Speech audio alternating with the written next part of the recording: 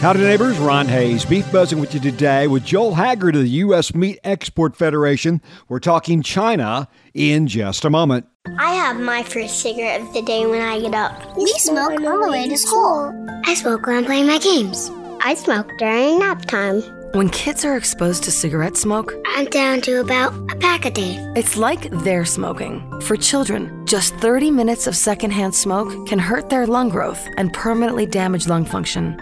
I tried quitting. I need to try again. Visit tobaccostopswithme.com to learn more about the dangers of secondhand smoke. Your hometown isn't just where you're from. It's the stuff you're made of. The 3 a.m. alarm clock, warming the truck up before sunup, lifting that last bale when your legs can barely lift you. Paycom salutes that hometown spirit, and they empower local businesses in Oklahoma. Paycom's mobile app lets you do HR and payroll on the go. It handles the things that matter to your business so you can invest more in the things that matter to you. Learn more at paycom.com. One of the folks that our own Casey Shepard had the opportunity to talk with at the recent Strategic Planning Conference of the U.S. Meat Export Federation was their Senior Vice President for the Asian Pacific region, Joel Haggard. He knows that region very well, and he's watching closely what's going on right now with China and their COVID shutdowns and all the turmoil right now with consumers in this most populous of nations. How are these COVID zero policies affecting demand in China? Yeah, they are affecting demand because people, if they have to stay at home or they can't travel to other cities, they can't go out and shop. I mean, it restricts their mobility. I would say the largest impact has been on restaurants. So in these lockdowns, restaurants often are told to shut down, and then that takes out that food service component from demand. Now, a lot of that's been made up from retail purchases. You see record beef imports this year into China. So overall demand has been resilient, but we'd love to have everything open. And then I think we'd be going on all cylinders.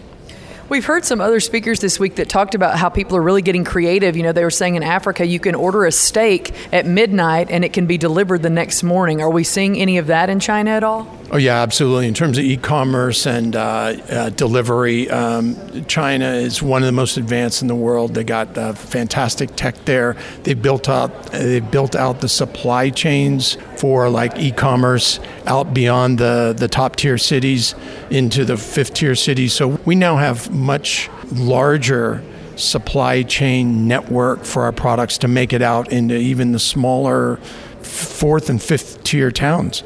Obviously, these lockdowns very serious and very significant, and that's obviously held down our ability to sell maybe as many pounds of beef as we would like to into China at this point.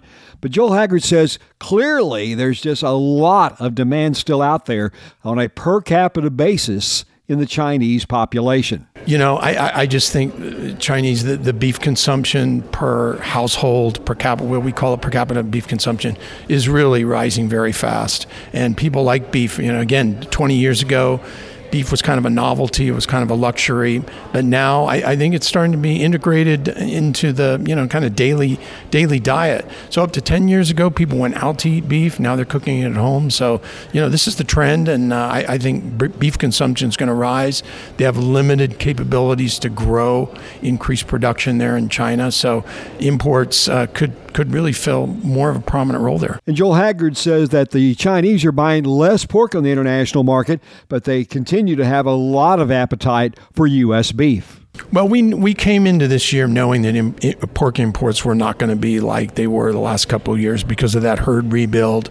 Beef imports, it's a steady curve upward. That's due to just an increase in consumption, also increase in household consumption of beef, which in turn has been stimulated by more beef sales at retail. As I mentioned earlier, maybe 10 years ago, you went out to eat beef, you didn't cook it at home. Now there's more familiarization with how to cook beef, e-commerce channels. There's hundreds, thousands of SKUs available online in China. So really a lot of options on the beef side in terms of types of products.